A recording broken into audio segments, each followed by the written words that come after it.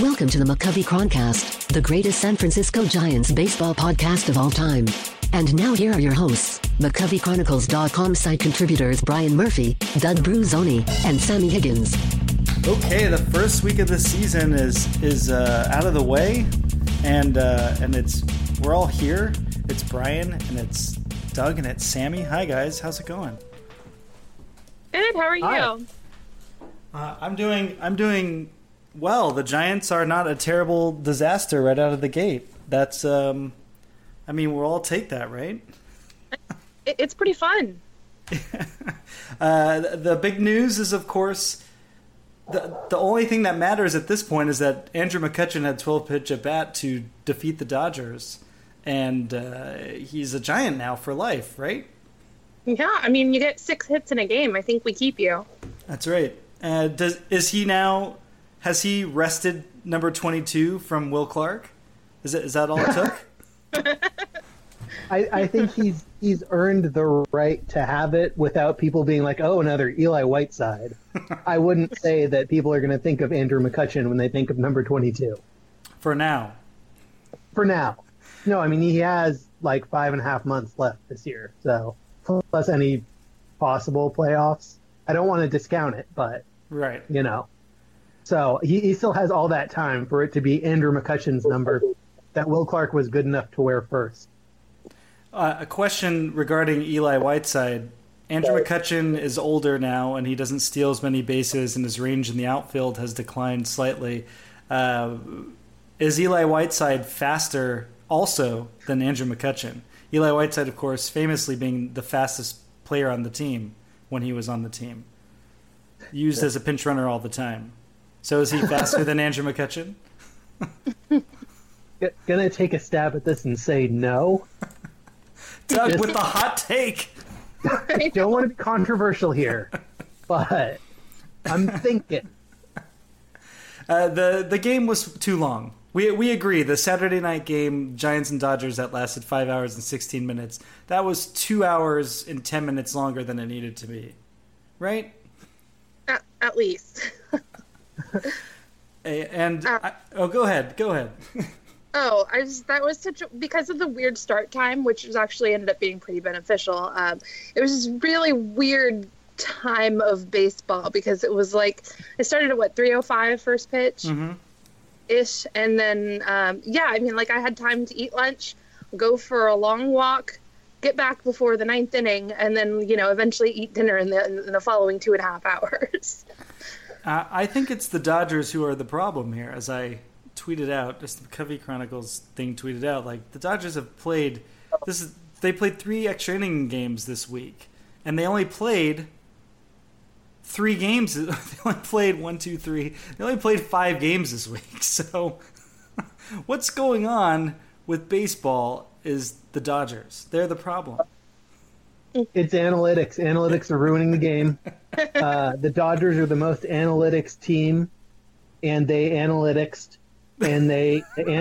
said that long games are good, and actually long games are bad.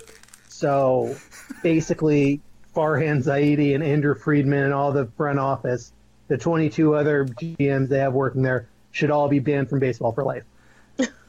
Doug, it sounds like you're proposing it's analytics is the new it's a socialism. Yes, it's analytics. It's analytics.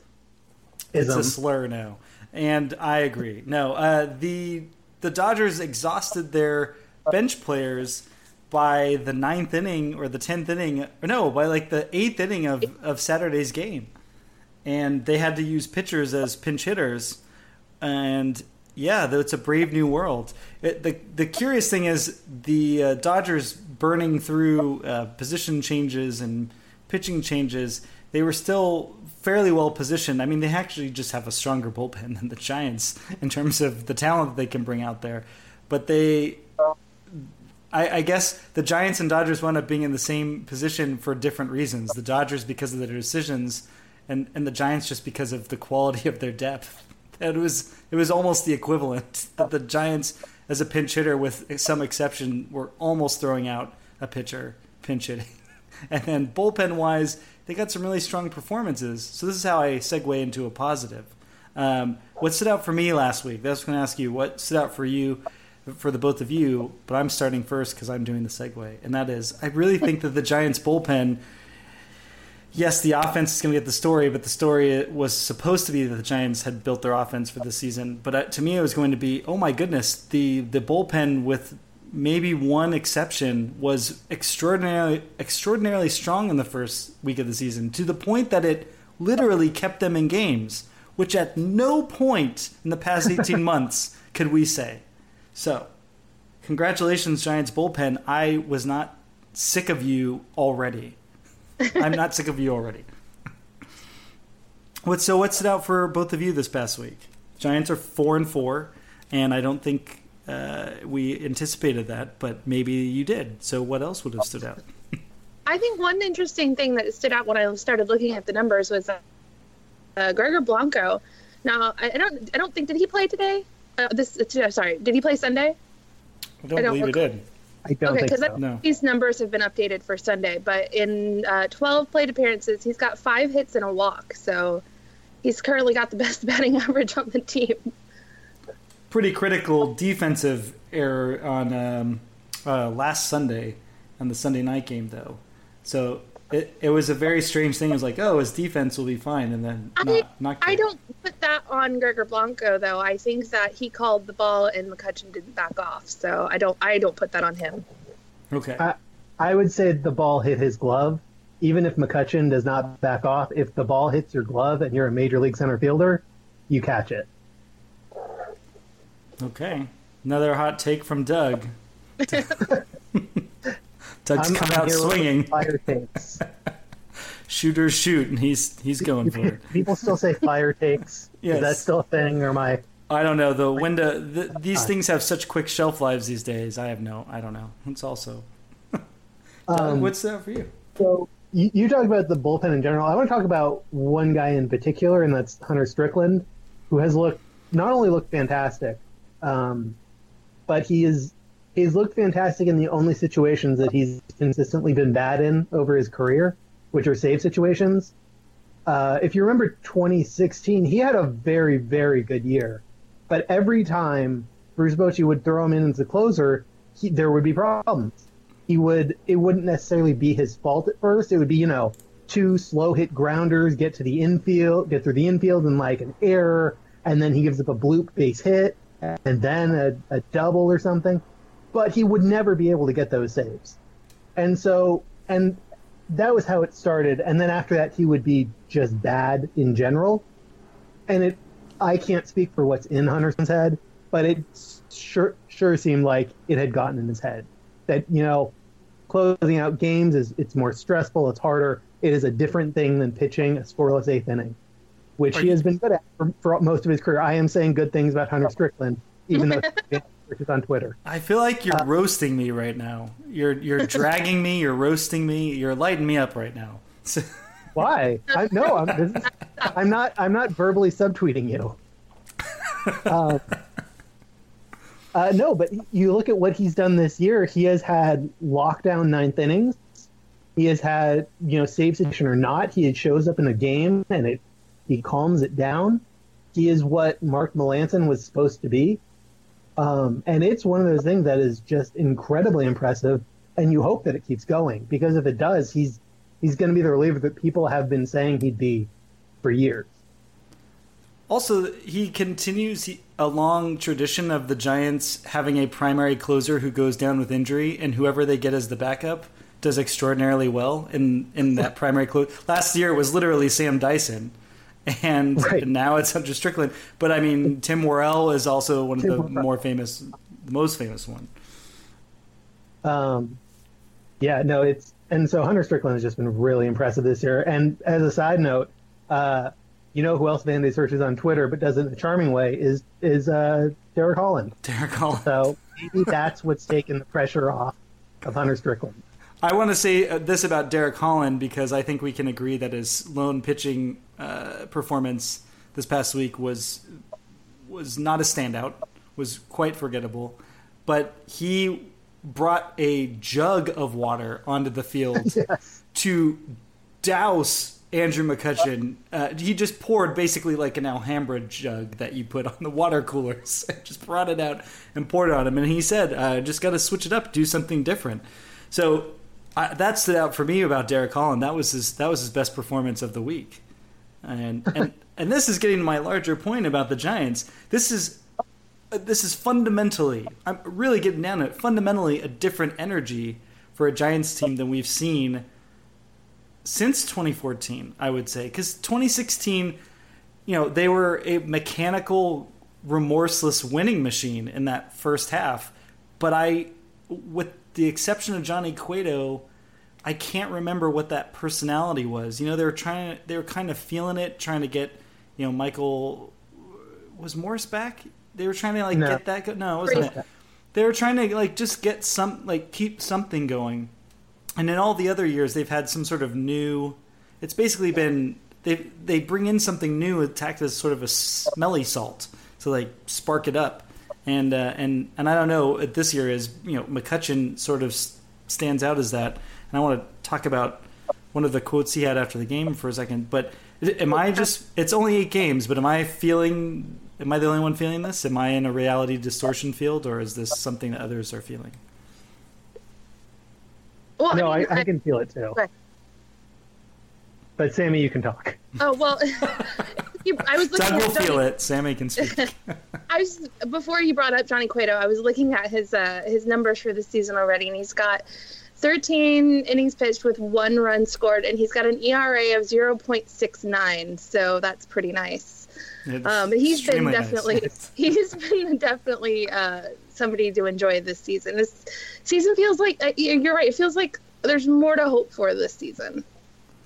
Yeah, At least in terms of winning more games. Yeah, the 2 shutout losses in LA. Really, those first 4 games in LA were trending more towards agonizing than exciting, and I think I felt more relief and surprise at the 1-0 wins as opposed to, but it didn't take away from them that they were predictive going forward. And then those second 2 games happen, and you're like, oh, is it just this again? But that Seattle game, is it just last year again? But that Seattle game was sort of, that game happens last year, they just give up and they lose 8-0. At least that's what it felt like it could have been, and it didn't. And Longoria having the home run that he did as sort of his only hit really was great. I mean, it sparked them up, and instead of it sparking them up and then the bullpen torching the hope into ash, they held the line enough for the Giants to maybe stay in the game, and then just pantsing the Mariners. And Felix Hernandez on Wednesday was just a sight to behold. Just early in the season, they're doing enough things differently from last season, and enough within the expected range, what we expected from them coming into the season, to sort of say, oh, I mean, they're a 500 team. Maybe they're going to be their best case scenario. But as Doug, as you've mentioned, as everyone knows, the Giants going from last year to a 500 team this year would be incredibly impressive. I mean, It's not great because they did a lot to try to be a playoff team, but getting to 500 from last year, that's a wizard's spell that they've cast, or that's a bad analogy, but that would be quite the success. Well, and especially if they manage it with the injuries they've got early on in the season. I mean, if they can hold it at 500 for a couple months till Bumgarner gets back and Samardzija, I mean, that'll be pretty much more than anyone thought that they were capable of to start the season with all of the problems that they've been facing. Do you think that the Giants have already won? Giants have already won 4 games, which, if you check the stats, is actually more games than they won all of last year. It's at least double what they won last year. Yeah. A couple of notes about that. The Giants won only 4 series on the road last year. 4. And they've split all their series this year, which I got to tell you, I'll take it. They also only had 3 series. But another thing about this year, in terms of what stood out, Johnny Cueto, great story, and bring him up and talk about him.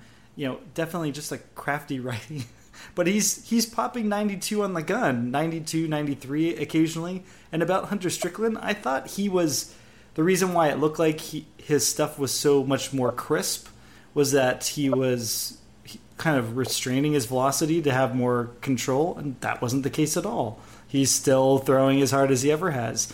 And I don't know if the John Smoltz slider really makes that much of a difference, but the fact that he has a third effective pitch essentially, which lets him stay away. It's not just 4-seam, 2-seam. Now he's got that slider in the mix. It's great. And I mean, confidence goes a long way too, right?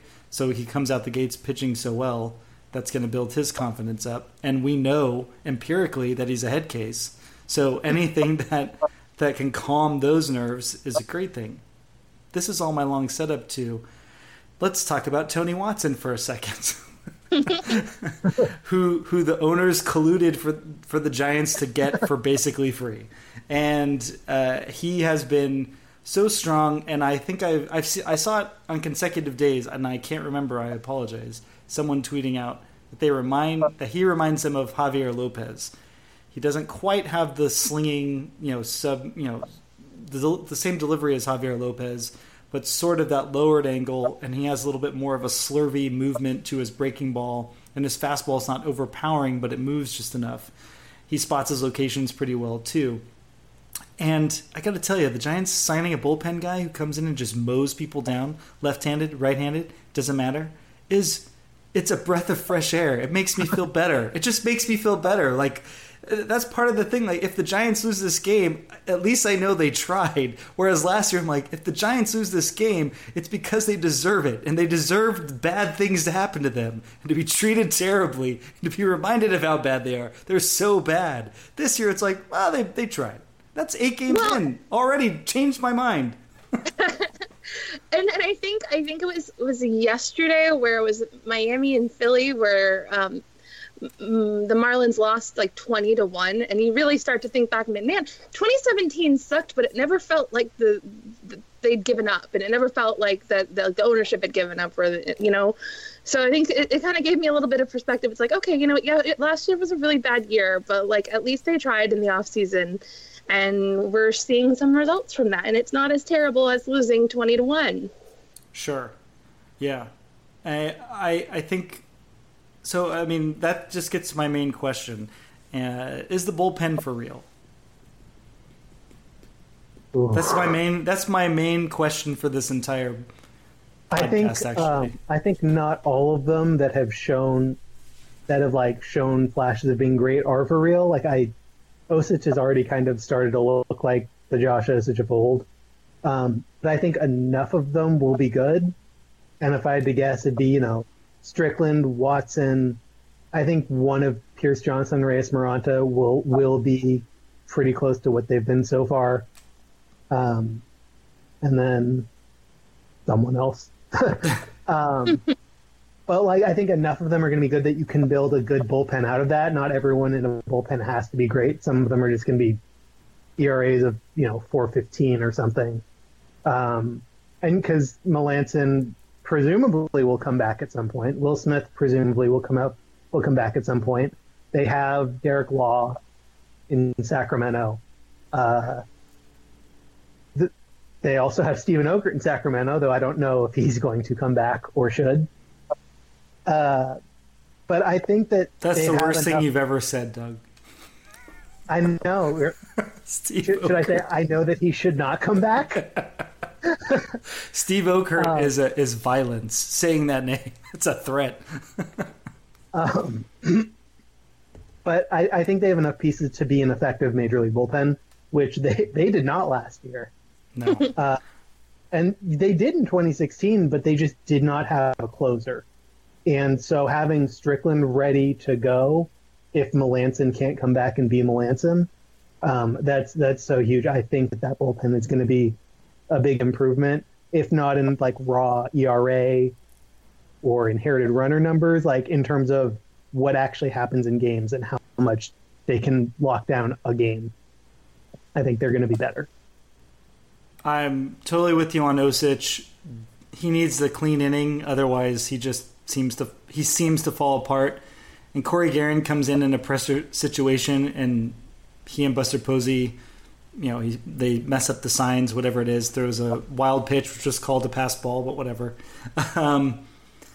Yeah, there's definitely some concern, but I would also say with the Strickland idea, Dyson perhaps still has the ability to show flashes, but he definitely seems like he's this huge question mark now. Even last year, when he was solid, it was like, is this for real? And it seemed to trend at the end of the season towards, no, he hasn't figured out whatever's bothered him.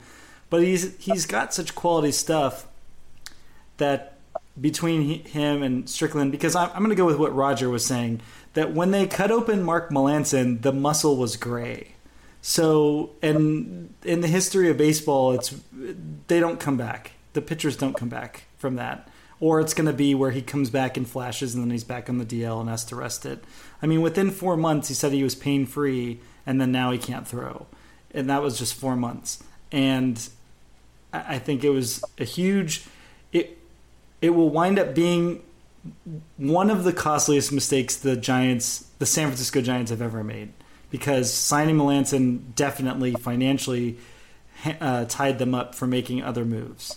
I think that's indisputable, and I definitely think that that's a huge problem. I just don't assume that Melancon's coming back. So the Will Smith slotting in the Josh Osich role, perhaps, if Josh Osich winds up being the second lefty in the bullpen. I think that's the best. That's the hope, right? That's got to be the best case scenario. And then they've got Watson and Will Smith kind of sharing that responsibility. Sammy, what did you think? That's just me rambling through Doug's great points. I don't. Okay, let me figure out how I'm going to phrase this. I think that they've been a lot better than anyone expected them to be. I think going into this season the way that it was, there was a lot of weight on the bullpen's shoulders because we're down 2 starters. We're going to have to be going to the bullpen a lot more. And so even if they come down to earth a little bit, I think if they can help toe the line until people start coming back from injury, if they do, I don't know about Melancon, but, even just like Bumgarner and Samardzija, if they can toe the line to that point, they'll have done more than what was expected of them. I guess we've really skipped over also the starting rotation, because the first week of the season, the rotation was not. It was a fire. It wasn't a landfill fire. It was like it was like you accidentally lit some laundry on fire a little bit. You put it out quickly. Or like, here's a better example. You're cooking on a pan. The frying pan catches fire. So you put it out quickly. It wasn't that bad, but I don't know that Ty Blach, when he doesn't face the Dodgers, is a completely different Ty Blach. So going forward, it will be interesting to see what happens when he faces other teams, because statistically he tends to not do that great, which is fine because it's nice when the Giants have players who play even better against the Dodgers. Just Ty Blach against the Dodgers is unbelievable. He turns them into a different team. It's pretty stunning. And maybe in reverse of that, Derek Holland is an effective starter against other teams as well.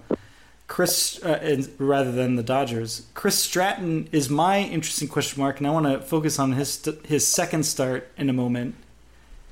And I guess whoever the mystery call-up is going to be this week, that will be also an interesting question.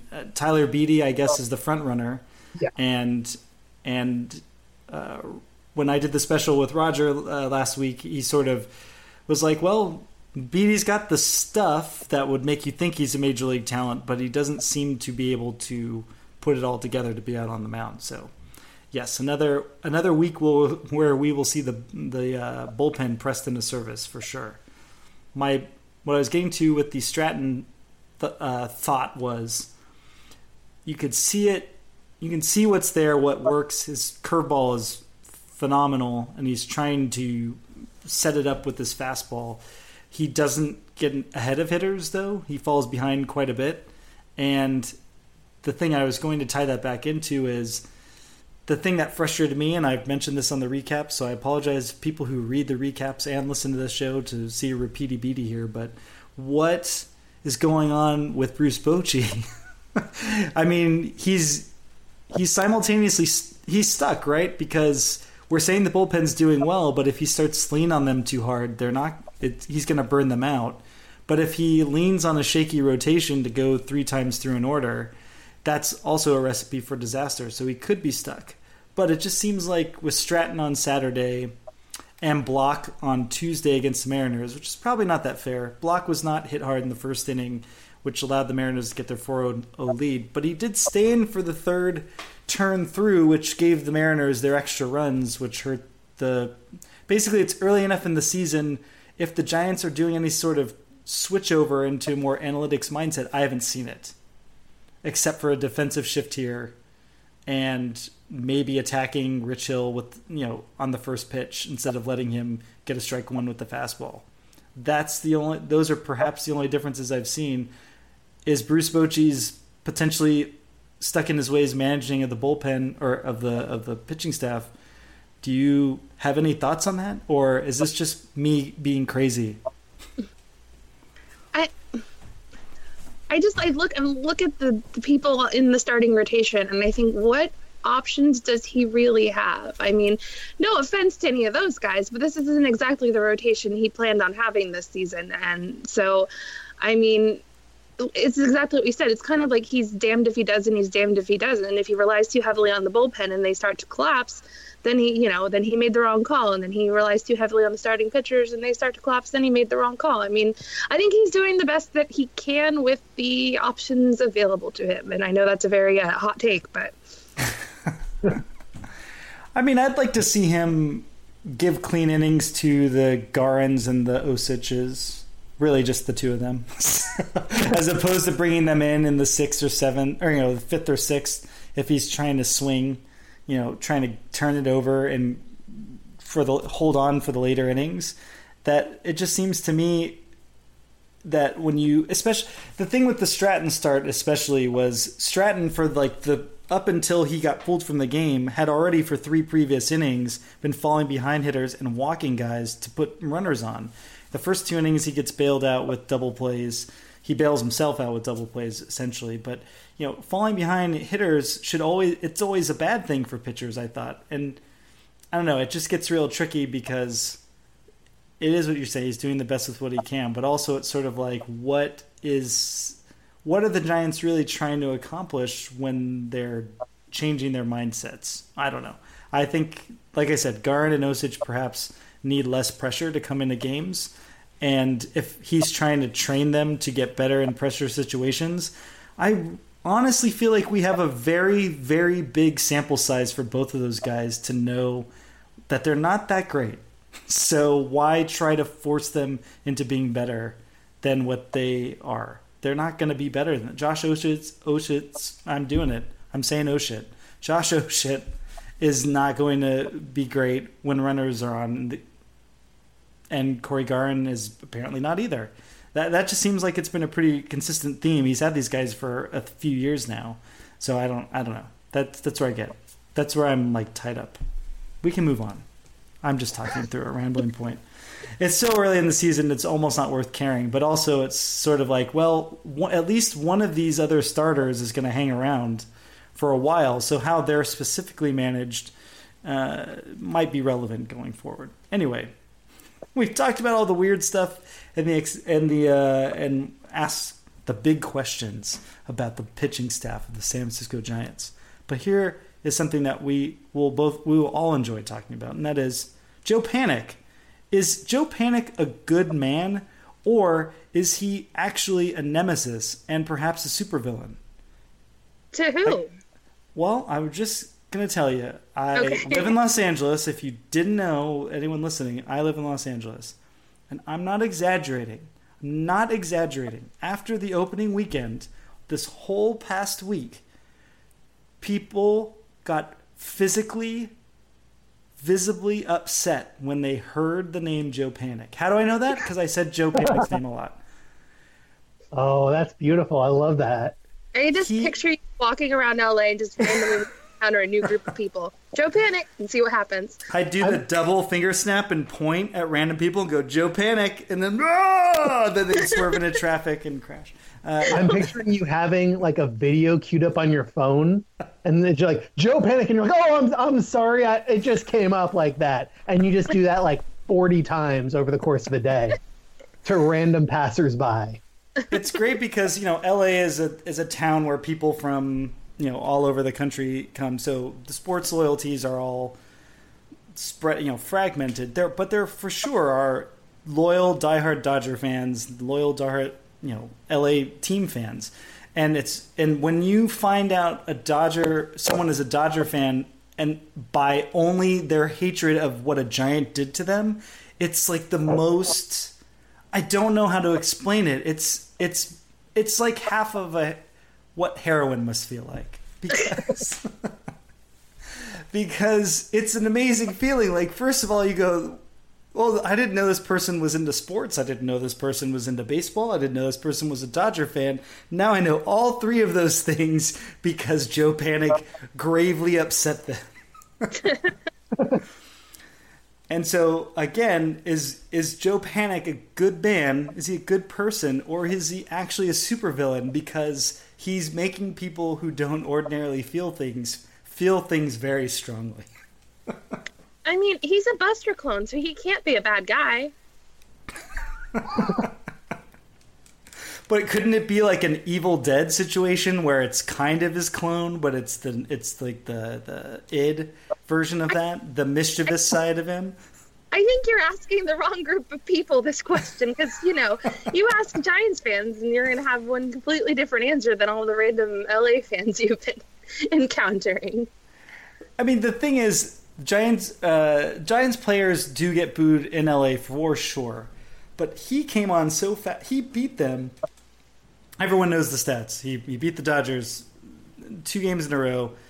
First time 2 game-winning home runs, 1-0. The first time in baseball history that the first 3 runs by a team have been solo home runs off the same bat. Blah blah blah. But he spoiled the home opener. He exposed to the baseball world that Kenley Jansen's velocity is dangerously low, so that it's barely breaking 90. And he homers off of Clayton Kershaw one night and Kenley Jansen the next. Villain, bad guy, evil. I mean, but again, only if you're a Los Angeles fan. If you're a Giants fan, he's not evil at all. I'm saying it's great. The Giants need a villain. The Giants need something to not just be they suck. Because when the Giants are bad and they're wearing those road gray uniforms, they just look like a toothache. They're really bad and boring, and I hate watching them. But when they're wearing the uniforms and people hate them, it's invigorating. Even Joe Panik, he said, it's great when they're booing you at Dodger Stadium. That is what a villain says. It's beautiful. Brian, I think this all goes back to that great line from Star Wars Episode 3 when Anakin said, "From my perspective, the Jedi are evil." I think that's your answer. So you're saying that Joe Panik is incredibly bad because he just quoted Episode 3. No. I'm saying that's a Dodger fan who's saying that. I would say that what we should be in, we can all enjoy whatever the hell we want. I'm saying the beauty of it is that Joe Panik is not the least suspecting guy, the guy you least suspect of it, but just the fact that it's happened. Now you kind of go, oh yeah, this is awesome, right? Because it's almost a heel turn, almost. It couldn't have happened to anyone else on the team. Everyone knows, like, Brandon Belt's character is established. Buster Posey's character, Buster Posey is imperialism. It's like benevolent imperialism, but it's still like, I'm Buster Posey, and I don't have any particular ill will towards you, but I will not declare war and conquer you. And like, I will do these terrible things to you and make you feel bad. But I don't mean personally. I didn't compare Buster Posey to imperialism before. I don't think I was expecting that coming in. Well, he gets compared to America, so I mean, I'm just coloring that in a little bit more. But Joe Panik actually taking up the mantle, or picking up the shield, as it were, and saying, "Yeah, I can be that guy." It's great. It's great. I here's the thing. It's a Bay Area team, so an easy comparison would be like actual villains like the Warriors. And I just like, I look at Joe Panic and I look at like Draymond Green or Kevin Durant, and I'm just like, no, I can't see him pulling that off. You don't think that Joe Panic is worthy of the arrogant season label? I just don't see him pulling it off. I mean, I can see him performing well. I just can't see him embracing the villain. He's halfway there. I would love it if he started tweeting with the hashtag arrogancies. Because part of it would be like, why? Why are you doing this?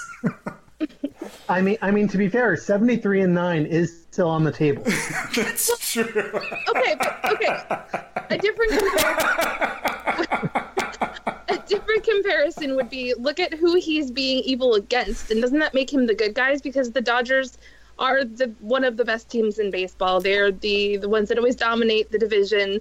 They just came from the World Series, which they lost, of course. I just had to bring it up again. But I mean, isn't he more of the underdog?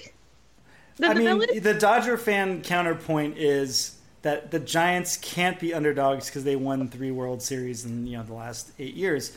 The counterpoint to that is, but you're getting dunked on by Joe Panic. So it's fantastic and it's surprising. I think that's the thing. That's another minor storyline of the week. Save for Andrew McCutcheon's amazing night, which is what we open with and should be dismissed. The old Giants, the holdovers, are playing better, just simply playing better this start to the season, and that's great, right? And so the idea that it's Joe Panic who is like dependable and you kind of expect he's going to be there. And we were so concerned with he's the leadoff hitter. He's got to be. He's the logical person. Why not just leave it alone, Bochy? Let him be the leadoff hitter. And now he's got a hate group. He's made people hate him now. That's amazing. And the Dodgers, yes, of course, he got into the rivalry. It's amazing. I think I'm just marveling at how the Giants just found something else, but instead of the thing they bought and brought home with them, it's the old thing that was in the cupboard the whole time. That was the most surprising thing. I just want to talk about Joe Panic doing something amazing. It's just literally causing people's faces to get red in LA and to twist and contort and oh, F Joe Panic. Oh, I can't believe it.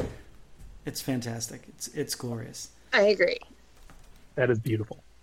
I'd like to bring up revisit an article that was posted also on the site, and only because I want both of you to chime in on this. 10 years ago, Dan Brown, who writes for the Daniel Brown, Merc Brownie, because if I say Dan Brown, people are going to think, what are those religious movies? Da Vinci Code. Yeah, the Da Vinci Code. So the Da Vinci Code novelist wrote this article. No, the Mercury News, Daniel Brown, 10 years ago in 2008, after the first week of the season when the Giants were bad, wrote this article about 50 years, because it was the 50th anniversary of San Francisco, of the Giants being in San Francisco, that the Giants have had essentially 50 years of misery. Now, obviously, there were good times in there, and they had Hall of Fame players playing and lots of great moments, but they hadn't won a World Series. And so all of that, basically they're big zero. And the actual article title is called if you don't read McCoveyChronicles.com every day, I'm just shocked. But so you would know this if you read the site. It goes 50 years, 0 rings. The golden goose eggs of Giants half century in SF. Proceeds to give 50 painful moments of Giants history in that time. One of those, number 50, was Benitez signs. Compounding the error of the Joe Nathan trade, Sabian forked over $21 million over 3 years for a closer who on more than one occasion said, "I did my job," even when he didn't. So basically, it's just a list of pain and terrible things that happened to the Giants in the 50 years. And I just sat there and I thought about it. I didn't do any research, which is why I want to bring it up now in the podcast. I just sat and thought about, well, in that time, at least 50 things awesome things happened to the Giants since then. But then I also thought, well, it's the 60th anniversary now, so now I have to figure out 60 things. And I feel like that's where I got into trouble. Basically on the site, 60 things that have happened to the Giants in the past 10 years. And it's amazing. There have been easily 60 things. There's probably been closer to 100 amazing, memorable moments of Giants history over just a decade. And we really are assholes. We are really spoiled jerks. The Giants the past 10 years have been unforgettable. And I forgot a bunch of shit. So I guess what I wanted to get at was, what are some of your standout moments from you guys of the past 10 years? Just anything. It doesn't have to go in any order or anything like that. I'm putting you on the spot, but I mean, come on. I know. Well, and I didn't get a chance to read that because you sent it to me right before the game on Sunday. And That's fine. One of the things I missed was Cody Ross going crazy against the Phillies, and the whole sorry doc, his name backwards spelling. That, I mean, Roy Halladay passed away. That's sad. I maybe that's why I didn't think of it. But I mean, that was one thing I left out. But that was like a pretty big moment. I feel like my Cody Ross memories have been tainted in recent times, but that's okay. That also could be a reason too. I think the Aubrey Huff stuff. I might have mentioned Aubrey Huff's inside the park home run in 2010, and I don't remember if I mentioned it, but that definitely was tainted. But for sure, that was like one of the big. That was like the first moment, I'm pretty sure, where it felt like, oh, this is going to be different from last season, which the Giants were in the playoff hunt till like the last week or two of the season in 2009. They just couldn't hit, but they had a different excitement. They sort of like ran out of the gates in 2010, and that was like a big moment where it's like, oh, we can do these crazy things. And it's like hard to like pick those kind of more, I don't want to say minor moments, but comparatively so. Because in the last 10 years, we've had 2 Cy Young Awards, 3 World Series wins, 3 no-hitters, and a perfect game. So, I mean, the bar is pretty high, like the bar for top 10. So. Oh, sure. But that's what I mean. Like, we could come up with almost 100 things that we just didn't. All the little pubs. Yeah. But, yeah. So, yeah, what stood out for either of you? Well, for me, I'm just going to bring this up again because it's a game it was a game I went to, and I bring it up every time people ask, what's the best game you've ever been to? And I'm never going to stop until I die. The Tim Lincecum game against the Braves in 2010, Game 1 of the division series, where he struck out 15. And I have never in my life been actually like full-on confident in the 9th inning of a 1-0 game. Like, it's not something that I have ever felt before other than that game when I'm like, oh, no, he's got it. This is over. The Braves do not have a chance. And if I recall correctly, the game score or statistical thing was his game was still better than Roy Halladay's no-hitter. Yeah, because he got a million strikeouts. Yeah. Yeah, I mean, that didn't even get on the list. It wasn't that I didn't make it and I didn't consider it. Like, I literally just sat and thought about things. So it was whatever I could think of in 10 years that sort of did it. And I counted a lot of drafting certain players and trading for players because there's a ripple effect. Drafting Buster Posey, had this huge ripple effect. Yes, there were other Buster Posey memories specifically because they drafted him, but also just his presence there and how the Giants had a face of a franchise who are on national television now and had basically who was taking up the mantle from Barry Bonds. Now it's the franchise recognized for Buster Posey. He's the one getting the marketing, changing what the Giants are about to people who are not necessarily Giants fans. And that's a big deal. Brandon Belt, just the presence of Brandon Belt, all the controversy, the civil war it's starting with Giants fans. Hashtag teach the controversy.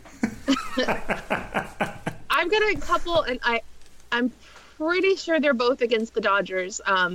There's one that was 2 years ago. I just posted about it earlier where I think it was Ross Stripling had a no-hitter going, and he got pulled, and then Trevor Brown immediately broke up the no-hitter with a home run, and then Brandon Crawford ended up walking off with a home run later in the game. That one's one of my favorites. And then pretty sure Tim Lincecum broke up a no-hitter by the Dodgers. I can't remember what year it was, though. That was pretty. See? Oh. Batting. I know he broke up a no-hitter, but I think it was against the Dodgers. I also just remembered, I mean, Barry Zito's entire 2012 playoff run was amazing, but, hitting in the World Series is definitely up there as well. Bunting, I can't find the Tim Lincecum note that you're making. So in 10 years, quite a bit has happened. Like a stunning amount of events have taken place that could wash away that 50 years of history that Brown wrote about. And I guess my bigger thing is that I can't believe that. Just because sort of my entire basis as a Giants fan was based around that part of the Giants' history. And the last 10 years, was that a formative article for you as a Giants fan? I don't think it was formative. It was a summation. It didn't precede the feeling or the ideation or concept of what being a Giants fan was. It was a declaration or it was a summation. It was like, this is why I suck as a Giants fan. Well, this is why I'm miserable to watch baseball games with.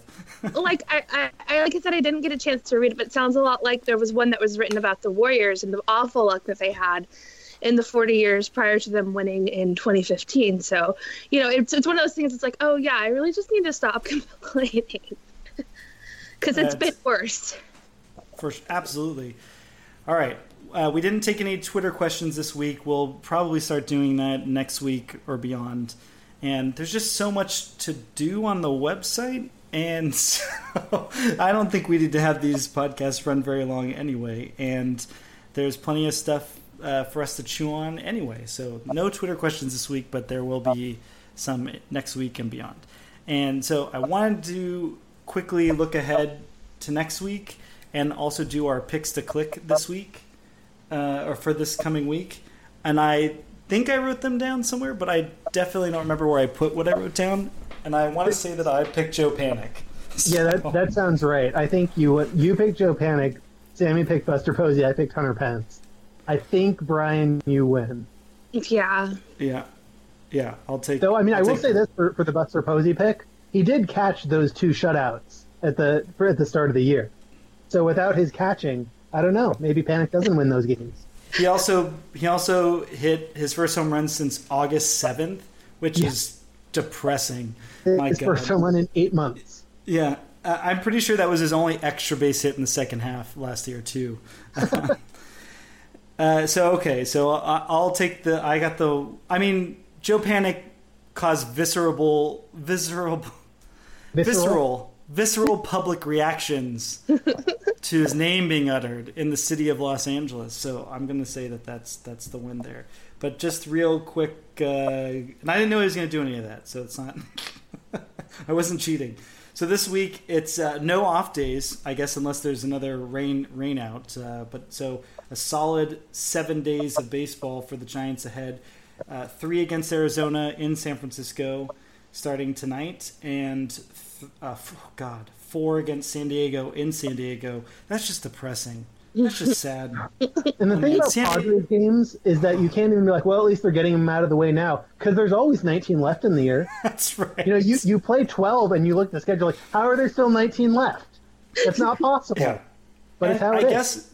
And I guess I won't dislike those games if they're competitive, but it feels like when over the last 8 years that they played each other, they feel like they're sort of one-sided, or just the Padres are not inherently a talented team. Like when you think about them, you just don't like, oh, they're full of talent.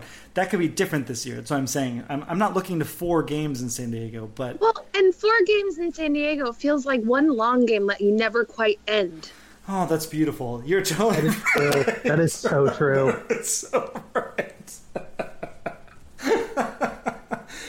So yes, this is like the middle 5 episodes of a Netflix series, essentially. Yeah. I will say this to speak in favor of that 4-game series. The Padres do not have Hector Sanchez on the roster. So that's Strong positive. They do have Will Myers though, which is a problem. But yes, he's on the DL. He's on the DL right now. Well, then never mind. I feel like I should go down there and watch a game just because it's down there. Anyway, so picks to click. Oh, looking ahead. We should look ahead. The Diamondbacks are, they're playing very well. They beat the snot out of the Dodgers when the Dodgers were, but that could just be because the Dodgers are not playing very well right now. It's possible. Arizona though is leading the division. They're 7-2. Padres are 2-8, but that just seems like they're playing rope-a-dope specifically against the Giants. So I'm not trusting them. They're just saving all their good games for the Giants. Right. So 7-2. Paul Goldschmidt, I think, is still pretty rusty, or he's not really getting it going too much offensively. I expect that'll change. I'm not looking for any predictions for what the Giants' record will be, but having Arizona come in, my standout for what I'm thinking about with that series is if the Giants can. To me, the Dodgers are still considered the class of the division. If they can play the Diamondbacks at least as well as they played the Dodgers, then the outcome is more or less irrelevant. I would hate to have them lose like back-to-back games because of blown saves. That would be bad. But if the Giants can basically hang with the Diamondbacks offense, then I'll feel a lot better about that. If the Padres series is another split, I'll be okay with that. I'll take that. I think the bigger thing with the Padres is can the Giants, not look miserable and bored when they're playing them. I want to see some entertaining games for once. Yeah, I think that's about right. Like, I think I would be happy with a split against San Diego and then avoiding the sweep against the Diamondbacks. I mean, I wouldn't be happy if they went 3-4 on the week, but I'd be like, well, it could be worse. Right. Which, to be fair, I never said last year. So. Right. Also, if they go 3-4, that that it just feels like with what their rotation is at this point, and that feels like a pretty good win. Right, we're pretty much all in agreement that if it's what Sammy said. If they can hold the line for a month, Samardzich's supposed to come back in maybe a few weeks even, and that's not going to fix everything. I'm just saying, you get more starters who can go 6 or 7 innings solidly, and Jeff Samardzich's going to give up at least 3 home runs per game. The Giants can score at least 3 runs now, potentially. So it's suddenly not looking so bad. So I would say, 3-4. It could be worse, but also it's like that's pretty much in line with what they are right now. You two pretty close to 500. You take. Nope, we lost Sammy. Hello? Oh, I thought you cut out. Oh, sorry. Oh, no. Yeah, you take it. Great. So picks to click.